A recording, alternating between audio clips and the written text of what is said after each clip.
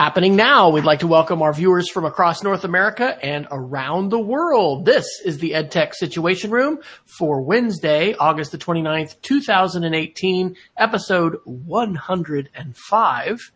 And this is Wes Fryer coming to you from Oklahoma City, where I got home about 15 minutes ago. And so, yes, you get the tie. So I remember when Miguel Gulen was a guest, he felt, very intimidated, like I was trying to upstage him. So I will assure Jason that I am not trying to get into a how fancy can we dress contest, because I'm sure that I would lose. But joining me as always is the ever appropriately dressed with map in the background, Dr. Neifer. How are you tonight in Missoula? Is it lovely and cool up there in the Great White North? It's pretty nice, actually. We had some deliciously cold weather on Monday. In fact, it got down to 41 degrees overnight and only got up to 59 on Monday, which is pretty great August weather for Western Montana. And I am Jason Neifer. I am the Assistant Director and Curriculum Director of the Montana Digital Academy, and located on the University of Montana campus in fabulous Missoula, Montana. And the one thing I may have on US, although you could surprise me here, I can tie a real bow tie. So I've taught myself that skill, and I love wearing a bow tie. Everything becomes about the bow tie when you wear the bow tie, unfortunately, but I do like it. And part of the reason why I like to do the tie-up one is because you can kind of undo it at the end of the day, and it kind of hangs down, kind of like your Tony Bennett. So, do what you got to do. So for those of you that have not joined the podcast at this particular point in time, and by the way, where have you been? This is the EdTech Situation Room. We are a podcast that takes a look at technology news, and we tend to discuss it through an educational lens.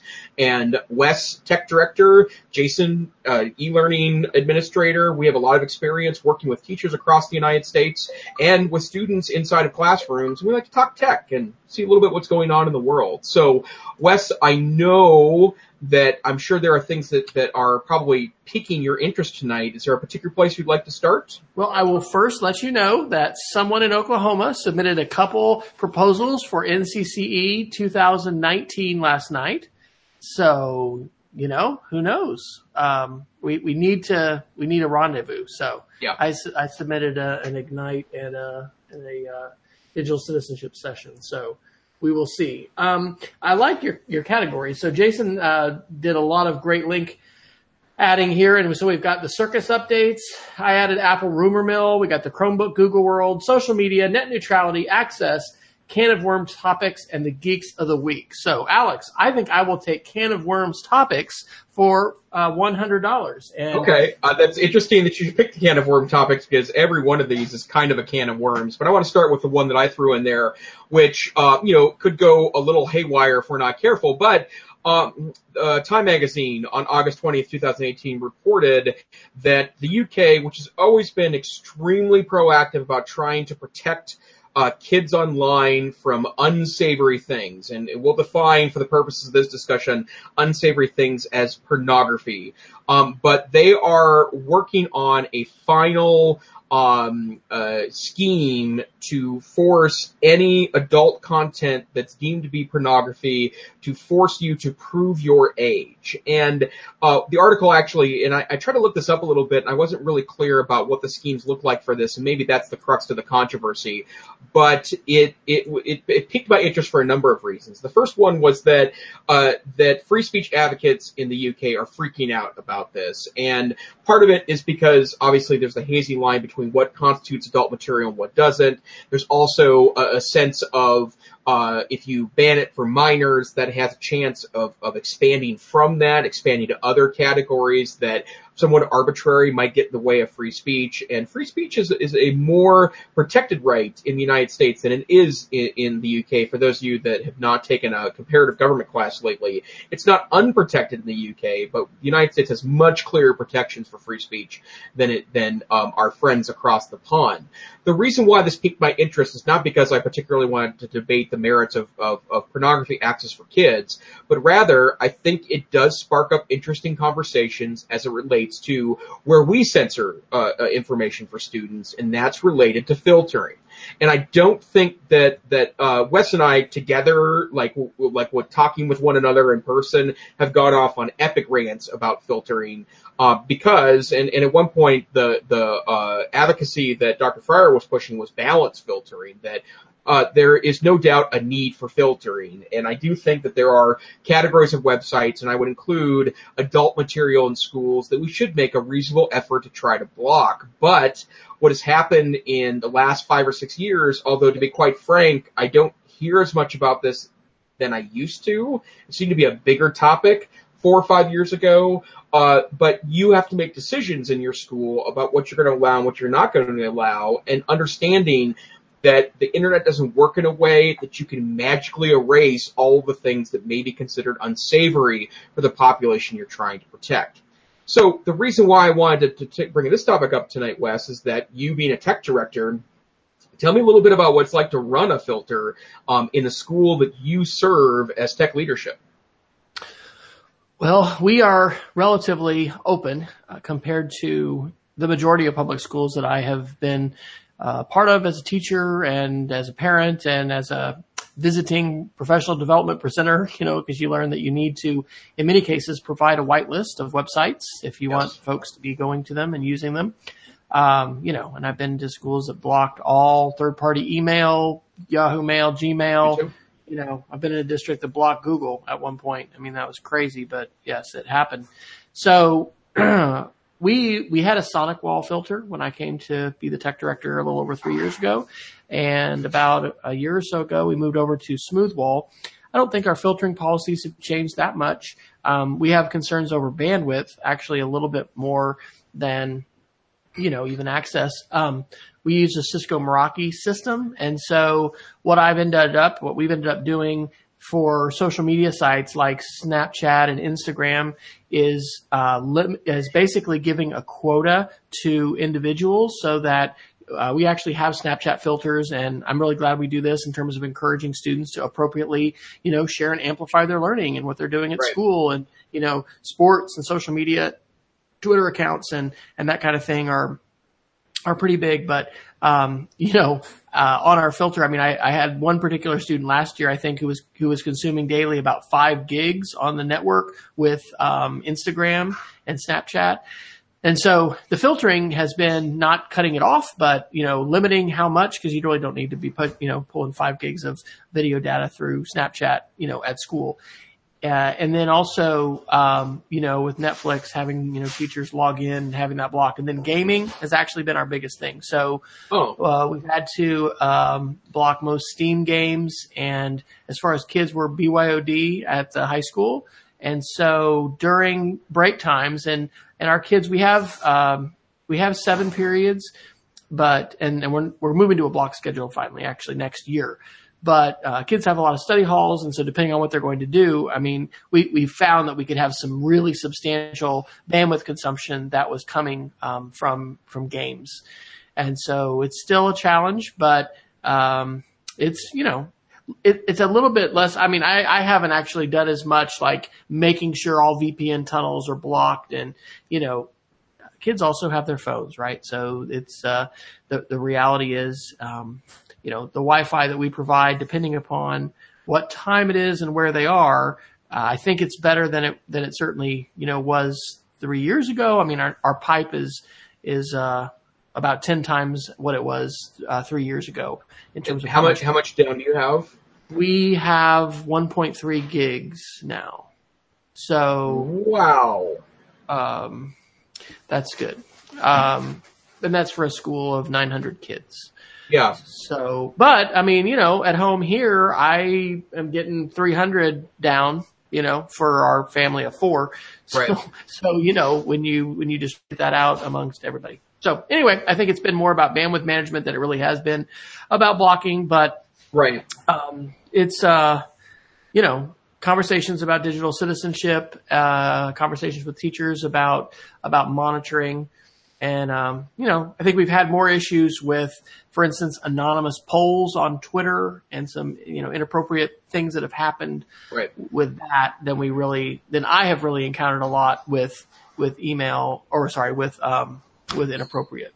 But we're also implementing a Gaggle, which is a safety filtering solution, and this is the first full year of implementation for all of our students, and so it monitors student email accounts as well as their Google Drive documents.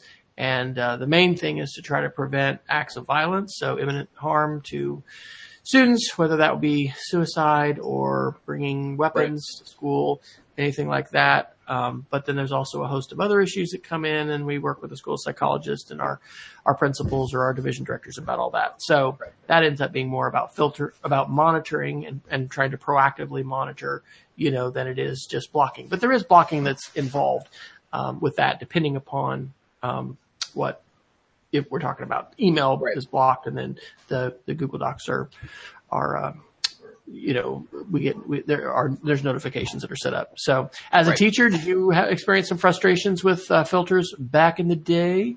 I did. And one of the things that I had to deal with was the fact that I had an off-grid laptop. So my personal laptop, which, at some point the tech guy in my building, gave me an IP address for it. We had hard-coded IP addresses, and we had a side conversation. He agreed finally to give me my own IP address for that, for my personal laptop.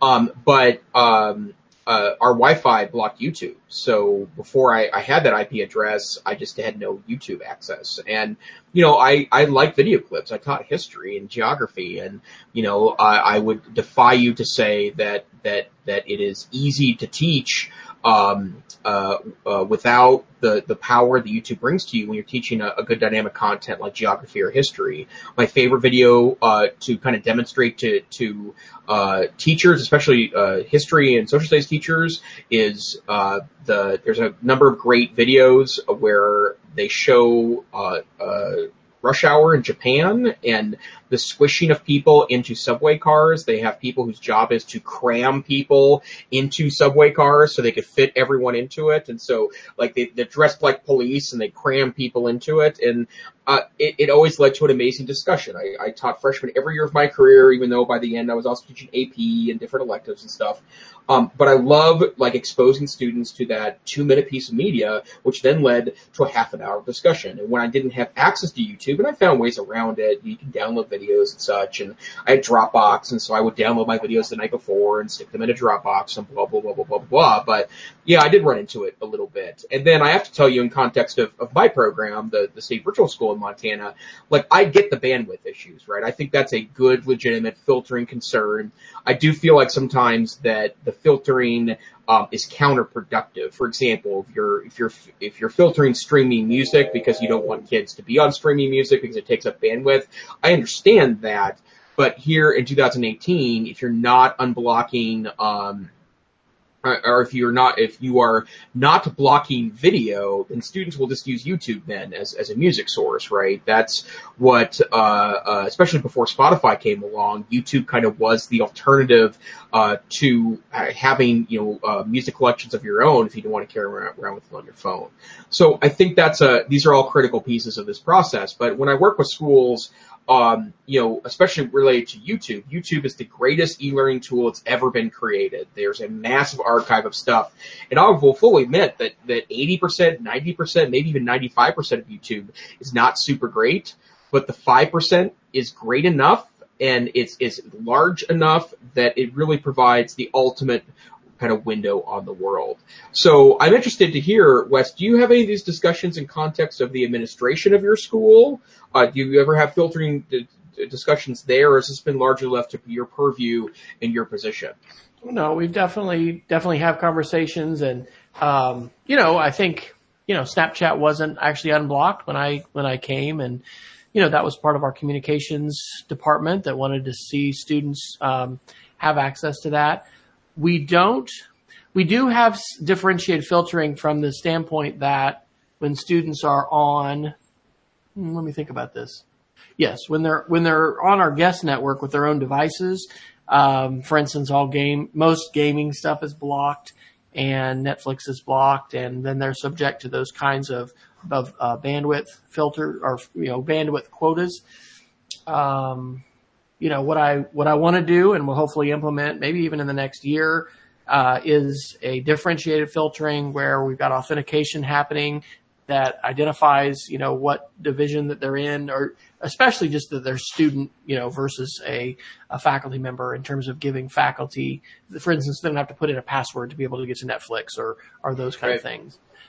So yeah, it's been a conversation. I think for this article in Time Magazine, part of the issue here, is this idea of anonymity and if we can be anonymous on the web, and are you going to be able to what degree are you going to be able to block things that protect children, and to what degree are you going to block things that block things for everybody? And this isn't a defense of objectionable content, but I do think part of the basic structure of the internet is its end-to-end design and the idea that we don't have a lot of gatekeeping in the middle. We pass along packets. I know net neutrality is one of our categories tonight, so that kind of fits into that.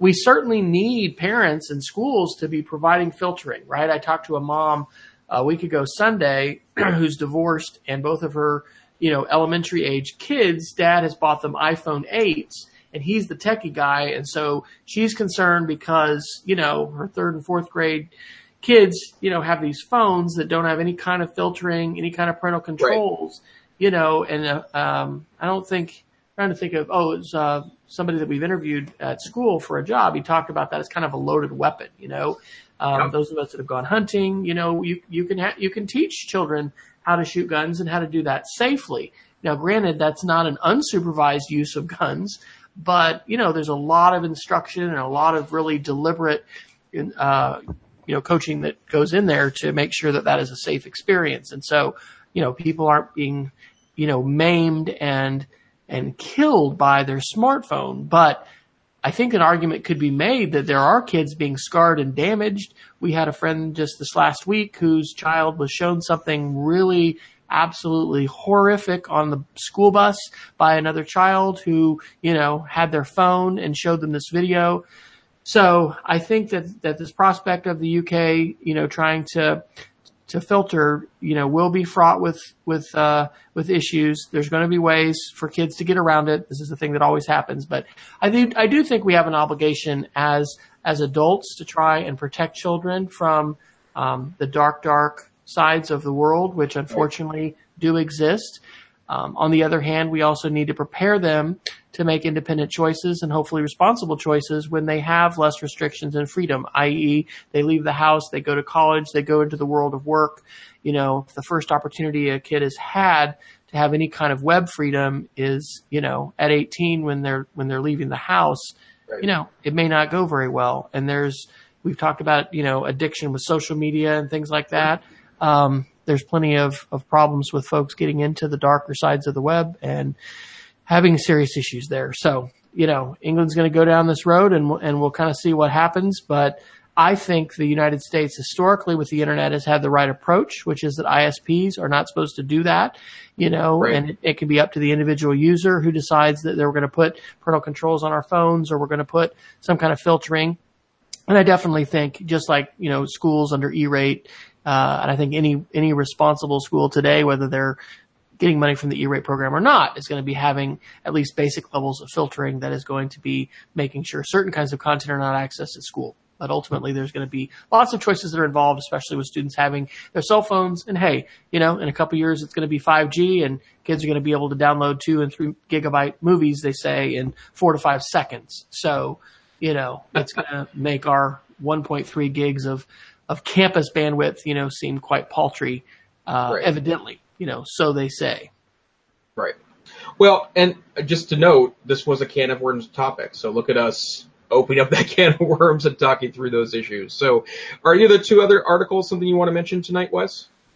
Sure. I'll also give a shout out to Peggy, who's, asking if parents know how to filter content for their kids. I mean, that's a great question. That's the digital citizenship conversation. So there's multiple ways to do that. And I think that's part of, the conversations we need to be having with our parents, no matter what school where we happen to be, is empowering them. This is an incredible article. So this is from Forbes on August 15th. Shout out to, I think it's This Week in Google, the latest episode. where Leo Laporte talked about this. To catch a robber, the FBI attempted an unprecedented grab for Google location data.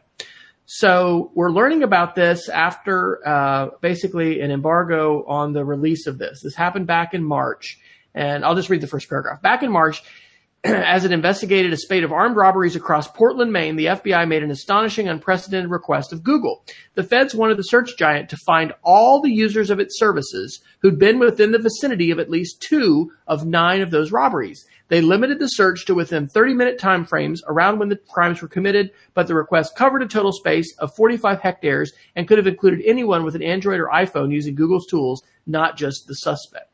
So let's comment that I think last week or the week before, we've had this controversy over privacy and how even if you are, turning off your share by location, that Google with Google Maps, and then I think it's also an Android, is actually still recording data and passing things to the cloud about where you are. Let's also note that your service provider, your cell phone provider, they know where you are. You connect to cell towers. Cell towers have locations. You have an IP address. And so they know general vicinity. And so I think this would be a great conversation starter for kids because, we are ceding a tremendous amount of our privacy to those folks who are making the connections for us, the data provider for your cell phone, the internet company that you're using, but especially the cell phone, data provider, and then also the apps that we trust.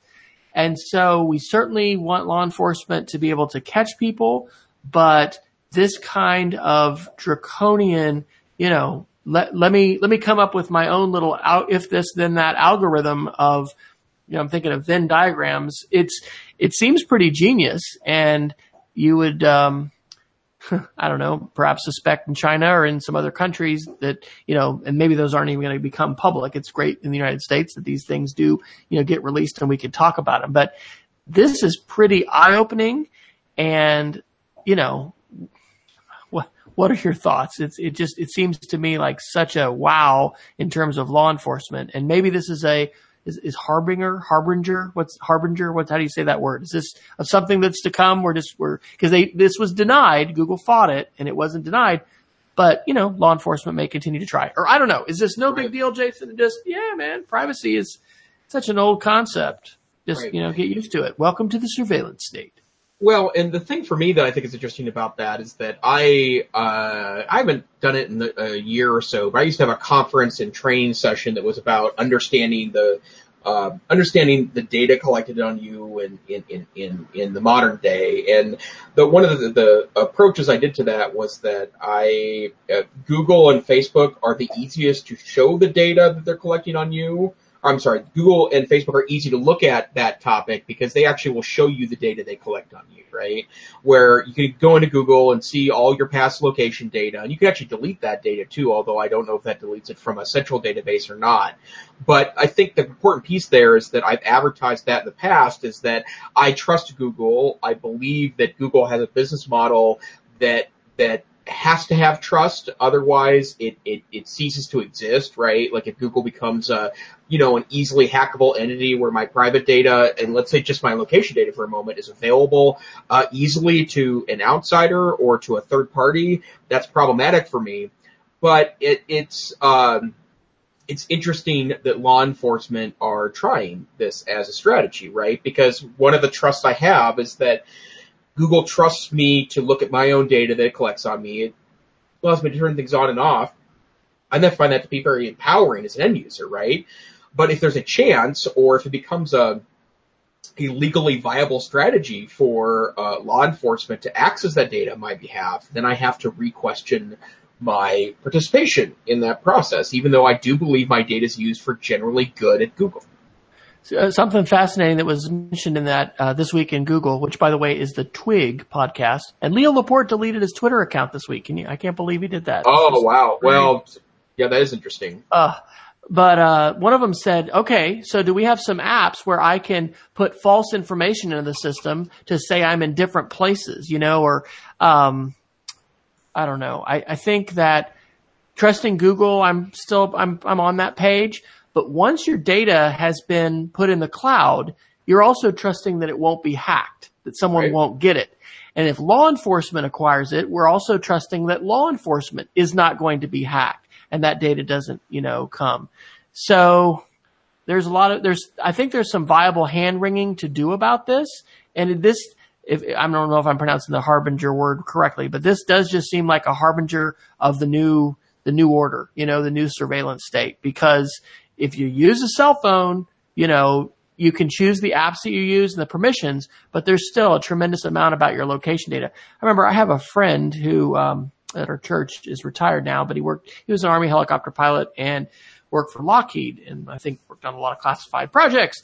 Anyway, when bin Laden was killed by United States military forces, and maybe this is not, a secret at the time, I kind of was like, oh, wow. I was all about cell phones, evidently, folks, close to bin Laden slipped up, used a cell phone. U.S. security services were able to not only intercept the messages, but then triangulate on the location where those originated. And that's how they found his hideout in his compound in Pakistan and eventually sent the SEAL team in to kill him and his family. Anyway, that's an extreme example. And I'm sure there's, plenty of people that are happy in the United States that went off the way that it did, but it should get our attention that it's that big of a deal in terms of cell phone interception. And so anyway, I think there's probably, even more conversations and issues to have around that. We are just kind of using our cell phones today, but what are we allowing our internet service providers to do? The law is now allowing them to look at our packets and then sell things to advertisers. That I don't think should be happening. And I think that net neutrality, this idea of the sacredness, the sanctity of the end-to-end design of the network. And, I've had plenty of AT&T and other people argue with me about how critical it is, for managing the network, that they don't treat all packets the same and that they can do packet prioritization and that kind of thing. But I think packet prioritization and making sure the network is not overwhelmed is different than what the first article was talking about in terms of filtering content and trying to stop content at the ISP level or at the national level. And it's also different than, this conversation about who's going to be allowed to get that data. And are we going to what degree can you opt out of letting people have that data? And are there going to be new schemes for cellular data? I know that in some places, I want to say it's in Boston with Mesh, there are initiatives out there for community Wi-Fi where you have these mesh access points and you're able to have broad reaching Wi-Fi that is not based on cell towers. And so it would be interesting to have a law enforcement official who is actually, what are those called? Stingrays, that are the devices that go out into the community. It broadcasts like a cell tower. So they look like they're AT&T or Verizon. You connect to them, but what you don't know is they're sucking all of your data in. And so when they find somebody that they are interested in getting, they'll put one of these into the neighborhood. And then they will, in many cases, be able to triangulate, pretty precisely on where someone is, and they'll be able to capture all of that data. It's interesting that law enforcement is, in some cases, keeping the purchase of these Stingrays secret. I think we've had that in the show notes. If you do a search on our edtechsr.com for the word Stingray, you'll probably find some shows where we've got a link to those. But again, it's really important that law enforcement has the tools to be able to catch folks who are making bad choices and doing illicit things. On the other hand, it's really important in the United States that we have processes and procedures to try to protect civil liberties and to involve judges and warrants and probable cause and all those things that go back to the origins of our Constitution and our Bill of Rights, which were not put there, with lighthearted thinking, but with, very serious thought about the ways in which we need to limit the forces of government. Right. And, let's not forget that the person I usually think about in this context is Thomas Jefferson, right? Thomas Jefferson, who was all about information access and collections of books. Like I keep thinking, let's bring that guy into 2018 and set him in front of a Google search engine, and it would blow his mind, right?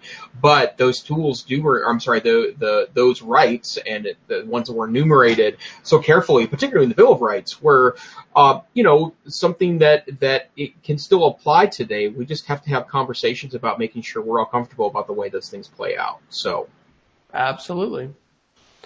All right. Okay. Wow, we've talked about one topic and we're halfway done with the show, so that may be a record. To be clear, can of worms, right? Yeah. Okay. Right. Well, I'd like to move next to, I think we might get sucked in if we start talking about the White House's fight with Silicon Valley. So let's do some just straight nerd stuff for here for a little while. Some Chrome and Google news. First and foremost, big deal because this impacts me personally, but the 2013 Chromebook Pixel, which was the first high-end Chromebook released by Google, has reached end of life. And end of life was actually a few months ago. It was advertised as earlier this year. And this week, there was notifications that popped up on the Chromebook Pixels, or by Chromebook Pixel users that it had reached end of life. That doesn't mean the laptop doesn't work anymore. It's not like a real end of life in that the laptop shuts down. Just receive no further updates from Google. Now, I have to say, I did not buy a Chromebook Pixel in 2013 because they were way too expensive for what you received back then. But I did end up buying a used one a couple years later for dirt cheap. It was next to nothing to purchase that particular device. And although the battery life isn't super great, it's at the high end 4 hours. It is an i5 chip, a 4th generation i5 chip that with 4 gigs of RAM and a beautiful touchscreen and a beautiful keyboard. And I always kind of thought in the back of my head that Google would save it, that it would continue to provide updates for a while. And earlier this year, when the stated end of life didn't seem to impact my receiving of updates, I thought maybe I was clear there. But this Chromebook has now kind of floated down the road. And the reason why I want to talk about this for just a moment is that I am very interested in the kind of end-of-life conversation as it relates to laptops and desktops, because schools tend to hold on to hardware way longer than almost all other large purchasers of tech. The only other industry that I know of that hangs on to tech longer is the banking industry, and that's because they are notoriously cost efficient when it comes to things like technological developments. In fact, I read an article a couple of months ago that there were a prominent series of regional banks in the Northeast were still using dummy terminals that were 40 years old, plugging into a system that they had to keep, continually developing new hardware connections for, so plugged into modern servers because they need to be able to, meet the challenge of Y2K here in 2018, right? This notion that Chromebooks disappear after 5 years and stop receiving updates probably makes sense for the low-end Chromebooks, right? The slow ARM chips, the slow Pentium chips, the slow Celeron chips. But for the i5 chip that's sitting in that 2013 Pixel, it's still plenty fast. It's a great laptop, and I'm just surprised that Google didn't save this. So to start with, and by the way, I have other high-end Chromebooks, so, don't cry for me, Argentina, right? I clearly will be doing okay with the remaining 75 computers that I own. But, let's be honest here, like that, it seems like a very interesting thing on Google's part to take what was originally a $1,500 laptop and have it last just 5 years. I think it really sucks. It's basically manufacturers really reaching out through time and telling you what you can and you can't do with the device. It reminds me a little bit, with jailbreaking and iPhones and this idea, like Steve Wozniak, like you own it, so shouldn't you be able to hack it? Shouldn't you be able to, use it the way that you want to use it? There's even with printers and DRM, how they tried to make it illegal to have third-party printer cartridges, that you have to purchase their printer cartridges. And I think it's different because there's software involved. But why should you not be able to continue to upgrade? And then if it's so slow and sluggish that it doesn't work, then you can decide to discard it. But for them to arbitrarily say, hey, at 5 years, you're not going to get any more updates, I mean, I get that there needs to be an end of life at some point, and maybe that's it, because, Microsoft with Windows XP, I mean, if you know people running it, tell them not to. They need to move ahead. We just had elections yesterday here, and I'm pretty sure that some of our voting machines and computers that are involved, I know with the blood drive that we had, I was like, wow, look at that Toughbook. Oh my gosh, it's Windows XP. Those systems are still around. And I understand that companies don't have unlimited resources to be able to, let's say, put, updates out for Windows XP. I get that, because you had a team that was doing it.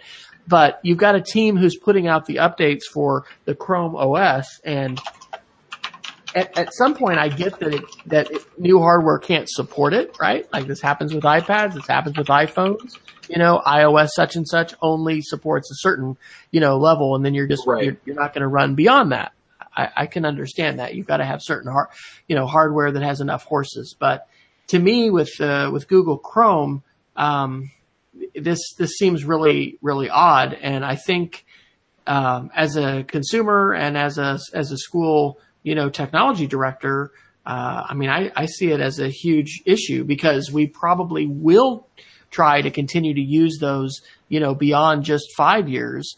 And if I can't do that safely, because of security and because of updates, am I going to be able to somehow jailbreak, hack the Chromebook and then somehow extend the life? I mean, it seems like a crummy thing for Google to do, but probably to articulate that. And to add to a couple of things to this particular news story, the first one is that newer models are being supported for 6.5 years. So to be fair, the Chromebook Pixel 2015, the 2017 Pixelbook, these are both items that are now supported for 6.5 years, right? And I did end up buying a Pixelbook earlier this year, which I ended up getting on a extra super duper discount at Best Buy. And I have to say, I absolutely love it. It's the nicest piece of hardware I've ever owned. I can't imagine using it 6.5 years from now, right? Like, I'm going to use it. I've talked myself into, if you're going to buy this thing, Jason, you gotta, now referring to myself in the third person, which means things are going to go way off the rails now, right? But like, you gotta use this thing, right? It's gotta be your daily driver. You can't just have a fancy toy that you're going to drop this money onto. I think that there is something that, I think there's something to that notion that 6.5 years is maybe too long, but 5 is too short when you have, advanced hardware, right? Like when you have a really well-built laptop. And one of the things that Apple's very famous for is that, the hardware build of almost all their stuff is pretty amazing, but they're okay with, and expect Apple users to sometimes use their hardware for 3, 5, 6, 7 years, and in some cases, use it for 5 years and still get an enormous amount of value out of it if you sell that used to someone else and then buy an updated model. And so I have really mixed feelings about this, right? Like probably the 5 and 6 year old, slow, low end, 2 gigabyte RAM Chromebooks aren't super great, and probably are terrible after 5 or 6 years. But I got to say, when we have in the office for testing, we have an Acer C720, which is kind of the most infamous first mass-produced model by Acer on Chromebooks. We bought the one with an i3 chip in it because we knew it'd be a little faster, and it's still pretty fast even today. I was using it this morning to test out something based on a student report, and it's a 5-year-old Chromebook, and it's delightfully speedy, right? It's got a great battery life on it. It's a really quality piece of hardware. So I was disappointed to read that, and I think it's going to put schools in binds at some point. So I'll throw out 2 Android Google related articles under the same heading. This is really an interesting one from Ars Technica on August 27th. Android vulnerability leads to Google and Epic Games spat. So probably the game Fortnite is something that everybody has heard of. I have actually not played that yet. I think we may have one of our first digital citizenship parent meetings with students around Fortnite, talking about it, what we see is its pros and cons. And one of them, frankly, is that if you're going to install it on Android, you have to root your device and basically circumvent the Google Play Store, which relative to Apple, the Google Play Store is plagued with a lot more issues, even when you're in the Play Store as far as vulnerabilities. But definitely when you choose to root your device and install things that aren't even approved in the store, right, you really open yourself up to potential to get malware and get some bad stuff on your system. So Epic Games does not want to give, I guess understandably, Google 30% of its income. And so it is assuming that a lot of people are going to love Fortnite enough that they're going to circumvent the protections that are in place in the Android operating system, and they're going to be installing it. So that's an interesting spat that's going on. And then another Android-related article, this is from The Verge on August 27th. Google Pixel 3 will be announced in October 9th in New York City. And I think there's been some unprecedented leaks about the Pixel. Somehow a lot of Pixels evidently appeared in Russia. There have been breakdown videos that people have shown of the Pixel 3. And so, they're asking why is it, I guess, actually, okay, it was the Ukrainian black market, and they're appearing there for $2,000 a piece. And anyway, Apple, has difficulty keeping the lid on secrets, and clearly Google has as well. So any, thoughts on this, Jason? Are you ready to get the Google Pixel 3, and have you rooted your said devices already so that you can spend all of that free time that you have on Fortnite instead of preparing articles for EdTech SR? Well, I stay away from addicting substances, Dr. Fryer, so I will not be tempted the Fortnite. But I want to give you a bit of a little Android perspective there. It's actually, you don't even have to root your device to install third-party software. You just have to go in and enable non-Play Store, what they're called APKs. That's the downloadable package that you can get. And this is really interesting because one of the things that when this information about Epic Games releasing Fortnite direct to consumers via their website, one of the things that some tech commentators talked about was that it was teaching a whole generation of kids how to install third-party apps, right? And that's been available in Google, in Android since the beginning, right? There are alternative app stores. Amazon has an alternative app store that if you don't buy an Amazon modified phone, then you can just download the app store. It requires that you go in and turn off the security protections to protect you from third-party software installs. There's a great open source Android store that has only open source software. And 4 or 5 years ago, when there was a lot of really crappy Android tablets running around, this is in the Android 2.3 days, where you could go and buy a $60 tablet that it was not even in the realm of nice in comparison to, now you can buy. In fact, a couple of weeks ago, I had an old Fire tablet, which is Android based, and there was a special deal for American Express customers where I was able to get their $100 8-inch tablet for $29. And so I did, because I wanted the updated tablet. And it's a great device for $30, right? But 6 years ago, when you're buying $60 Android tablets, and in my old blog before I moved my stuff over to NCCE, I actually did a extended review of a really crappy Android tablet that I bought. There was no Play Store on it, and you had to go with third-party app stores because that was your only shot to download software. So yeah, it's interesting because the bottom line is that we're teaching people how to turn off the security on their phone to install this game. And that's fine if you are otherwise savvy consumer, but I think about all the opportunities that, like bad advertising does, the weird pop-up ads that say you have a security problem or detected a security issue, click here to download a cleaner, da-da-da-da-da-da-da. It'd be really easy to get, some kind of terrible software on your phone doing that. So I think it's an important thing to note. And, most schools don't have the capacity to have every teacher, teach kind of nerdy digital citizenship lessons. But even if you don't have every teacher that's aware of these pieces, these are good articles to share with your students, right? Like, you may not know what the heck Fortnite is, but it's popular, and just be careful out there, folks, because I think there are risks there that you're opening yourself up for as part of that process. Absolutely. We probably ought to scan over a few other articles quickly because we're rapidly running out of time. I and did this weekend participate in this free podcasting class that the Knight Foundation is offering, and had some great articles in it. And it runs 5 weeks. And anyway, that was my Geek of the Week, I think, last week, one of them. A couple articles that were shared there. This is great from the New York Times on July 26th. Ads for podcasts test the line between story and sponsor. And it talks especially about public radio and how public radio, folks usually walk a really careful line between, endorsement and reporting. And so, podcasts being unregulated by the FCC, and hopefully, I think, will continue to be so. But I really think we're on the cusp of some massive expansion of the world of podcasting. I think that smart assistants are playing a role there in terms of discovery. But that's interesting. We have not, as those of you that have been with us on the show know, that we've taken that jump into sponsorship. You're not hearing any ads.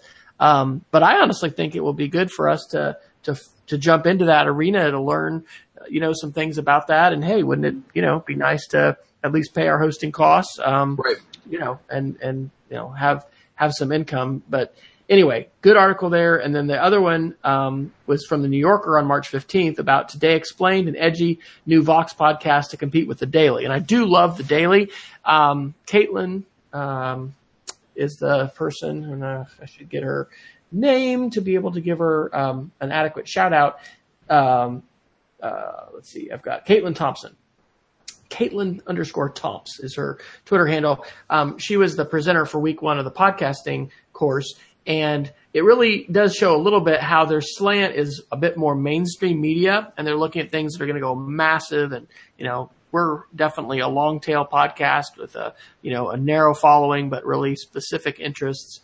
And so anyway, interesting to, see how podcasting has had this renaissance, how measurement has been a really important part of that as far as being able to measure the audience, because you're not going to be able to get sponsorships or sell advertising if you can't demonstrate with some metrics, your reach.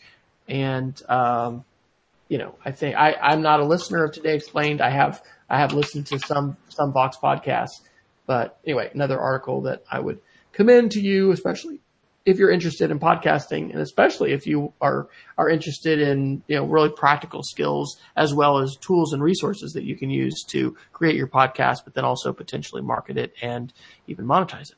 So Jason, are you ready to resign and just go full in for EdTech SR and say, we're going to pay all the bills right here, baby, on Wednesday night. It's going to bring in everything we need. I'm guessing you and I could go 24/7, Wes, and probably not bring in close to what we would need to even pay for the hosting fees for now. But I think that I love the fact that this channel is available, right? And I have to say, I mean, I other than my strange, quiet addiction to The West Wing, which I just keep watching, over and over and over and over again, all 7 seasons. It's my way of escaping the politics news.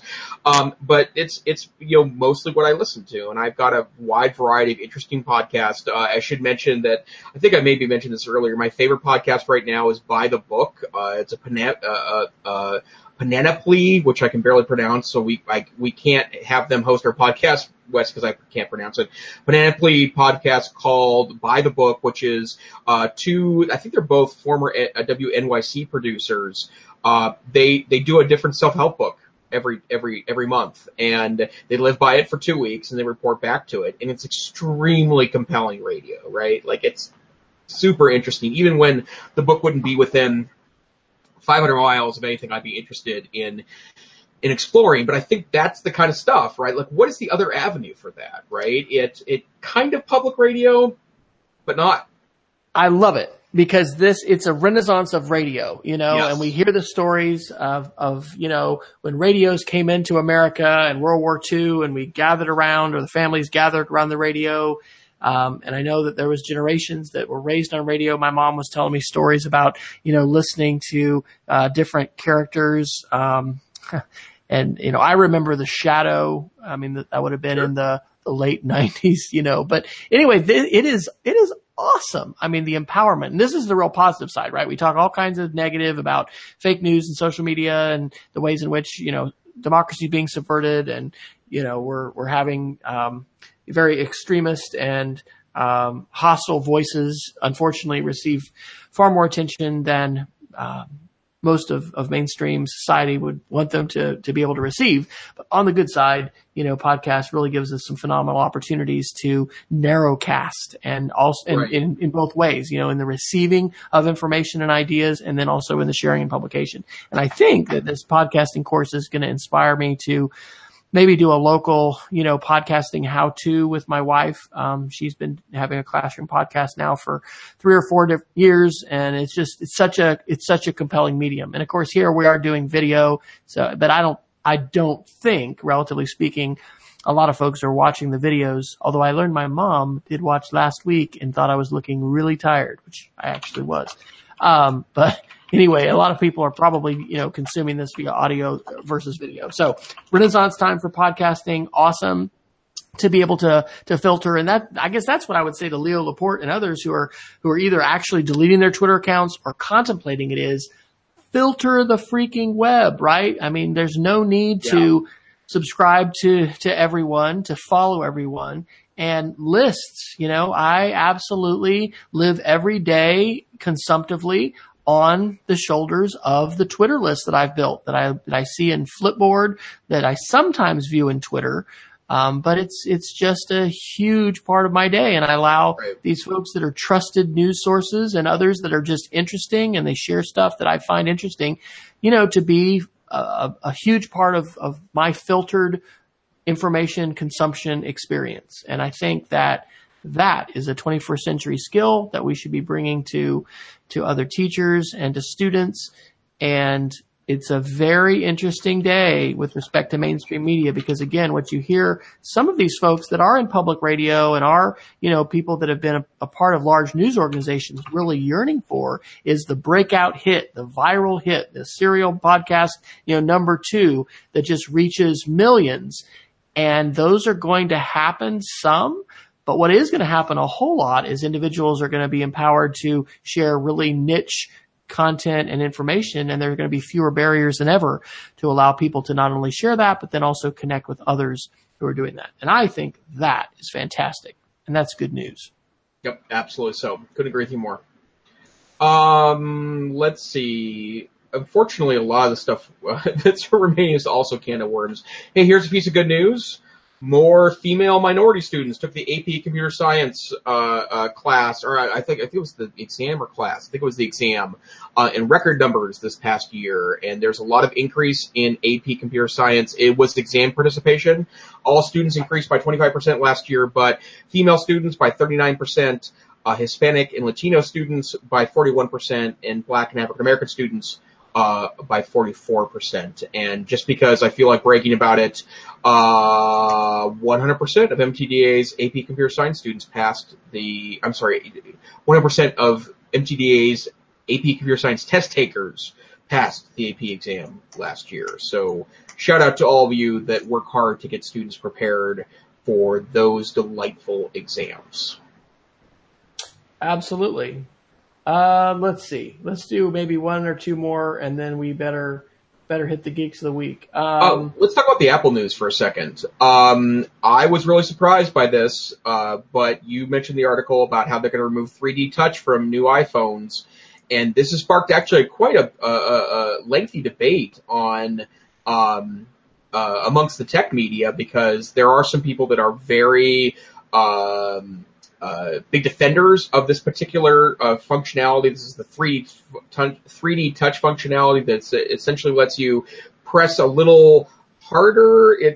I've only been able to play with it a couple of times, so Wes, you may know more about this, but it's this notion that if you press a little harder, if there's a slightly more aggressive touch, it can bring up more options on a menu. You can actually recreate it now in Android, although it's not as elegant because it doesn't have the Apple hardware.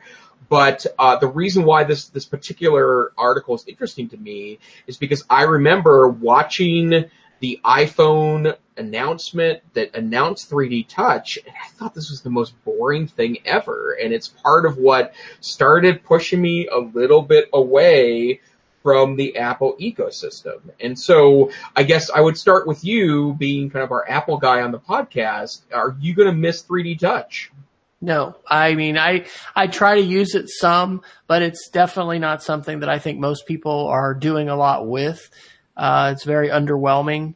I think it has too techy of a bar. You know, Apple has that simplicity of interface with, you know, going all the way back to the click wheel pod, you know, iPod, which was so amazing, just the simplicity of power and home button. And I think that it's just, there's going to be words for it, but it's basically too complex for most users. We always have this with even the trackpad, you know, there's different gestures and things like that a lot of people probably don't utilize because you're going to have to just, you know, get trained with it. So, not really surprised to see that headline, but I wouldn't say that was a push one way or the other, you know, from the platform for me. Right.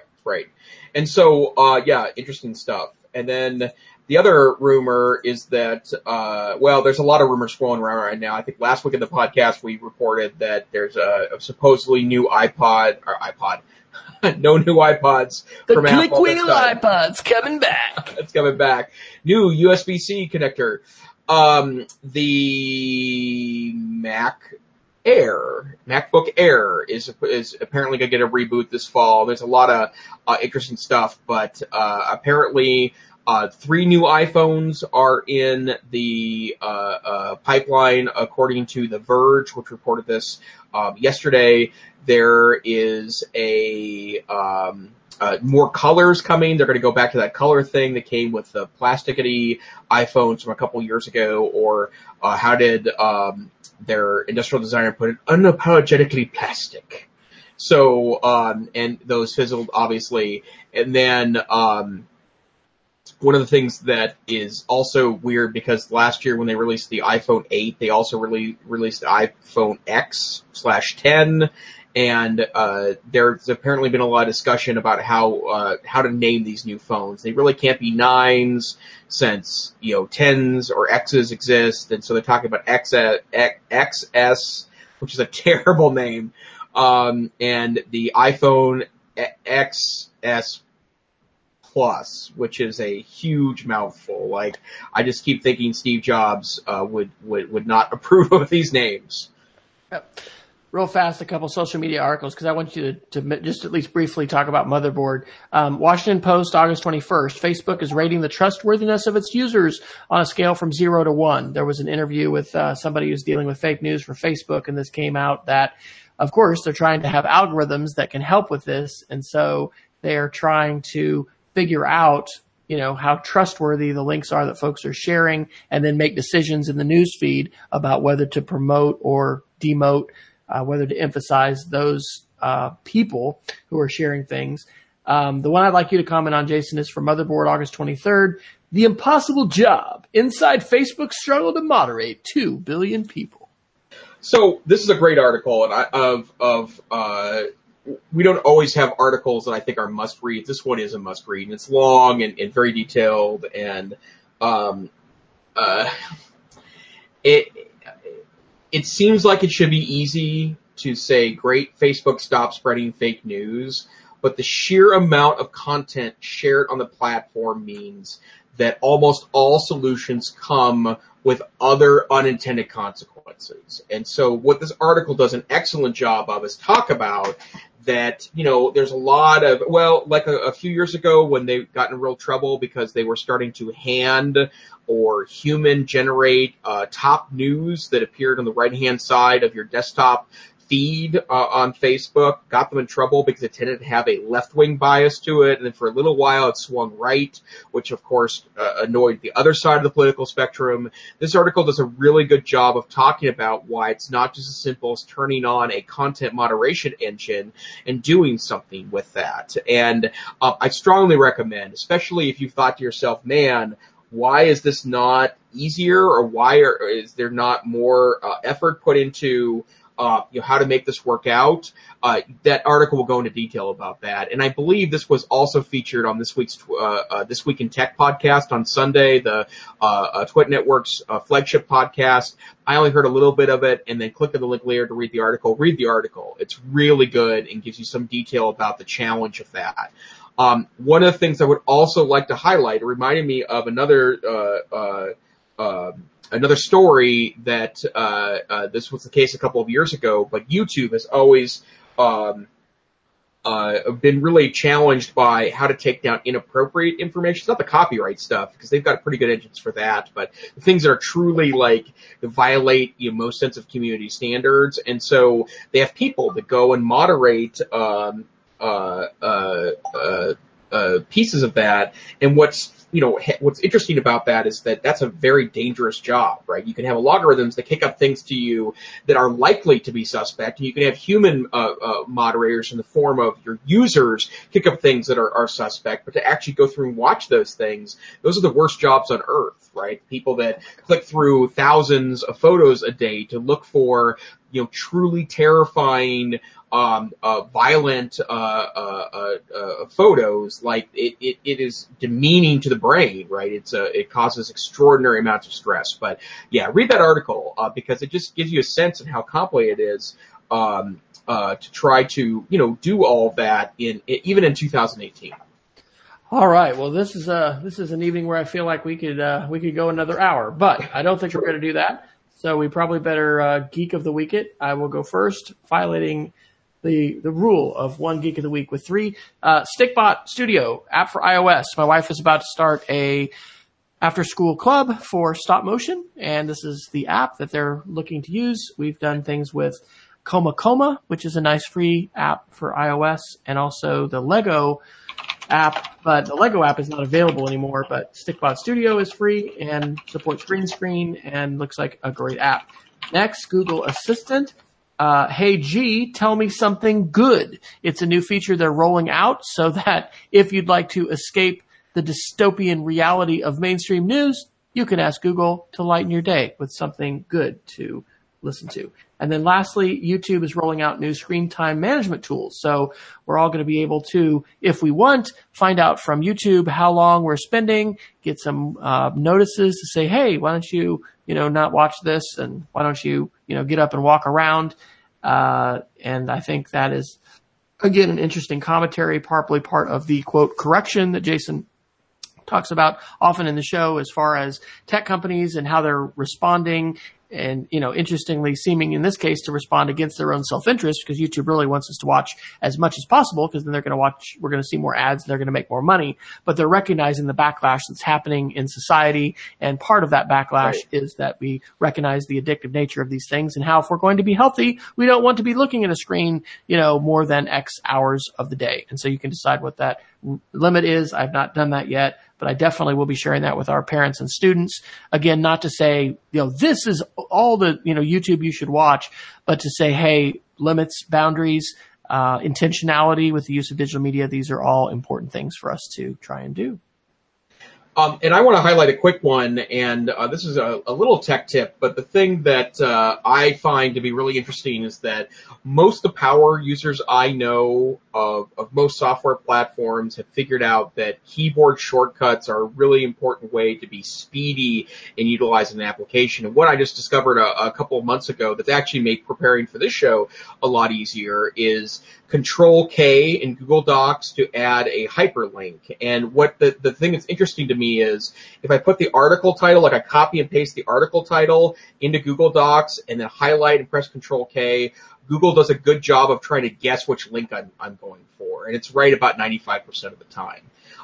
It also works if you type, like, for example, my day job is the Montana Digital Academy. If you type that out and highlight that and press Control-K to hyperlink that, it's going to pop up my main website and do some interesting pieces of work for you. So first, figure out or keyboard shortcuts. It's awesome. And that's one I stumbled into that's actually been a great time saver. And I'm actually honestly surprised that this is the first time I thought of mentioning it here. And for Mac users out there, it'll be Command K. So yes, yeah. Thank you, kind sir, to interpret that for the creative world. So. I just tried it. So this has been the EdTech Situation Room, your 105th episode. We are here generally at 9 p.m. Central, 8 p.m. Mountain, and we thank Peggy George for joining us in our chat room. We would encourage anyone who listens to the show, if you can, to try and join us at 3 a.m. UTC, which is, I guess, the time in Britain that we are live on the web. But you can find me at speedofcreativity.org. I think I will hopefully maybe even tomorrow night, be publishing a new podcast. Maybe it'll be a weekend podcast, but haven't shared something in a while. And anyway, it's crazy at work because I have been the one-legged man at the three-legged race, because my assistant tech director had his last day a couple weeks ago. So anyway, gonna get some more stuff published. W. Fryer on Twitter. Jason, where can people continue to learn the goodness that you have to share between Wednesday night episodes on EdTech SR? Well, I'm on Twitter at TechSavvyTeach. I will not be deleting my Twitter account because it's been a very useful way to connect with people across the United States and around the world in regards to technology, particularly in the classroom. I'm also the Tech Savvy Administrator in Residence for the Northwest Council for Computer Education. Lots of exciting things going on at NCCE. You can follow our work at ncce.org or blog.ncce.org. And I'm the Assistant Director of the Montana Digital Academy. You can learn more about our organization at montanadigitalacademy.org. This action here, though, is not just us. It's the EdTech Situation Room. We're here on Wednesday nights. We love it if you come live. Peggy George, our biggest chat room fan, is always there talking back and forth with Wes and I. We'd love to see you there. If you would like to listen to this not live, we have it available on our website, edtechsr.com, where you can download tiny, teeny little versions of it. Or we are on every podcast directory now that I see. You can find EdTech SR, so look for us there.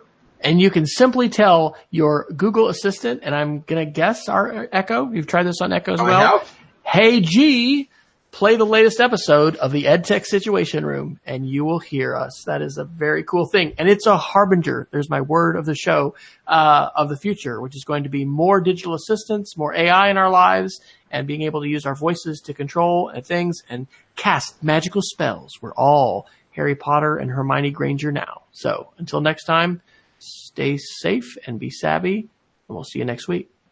Good night.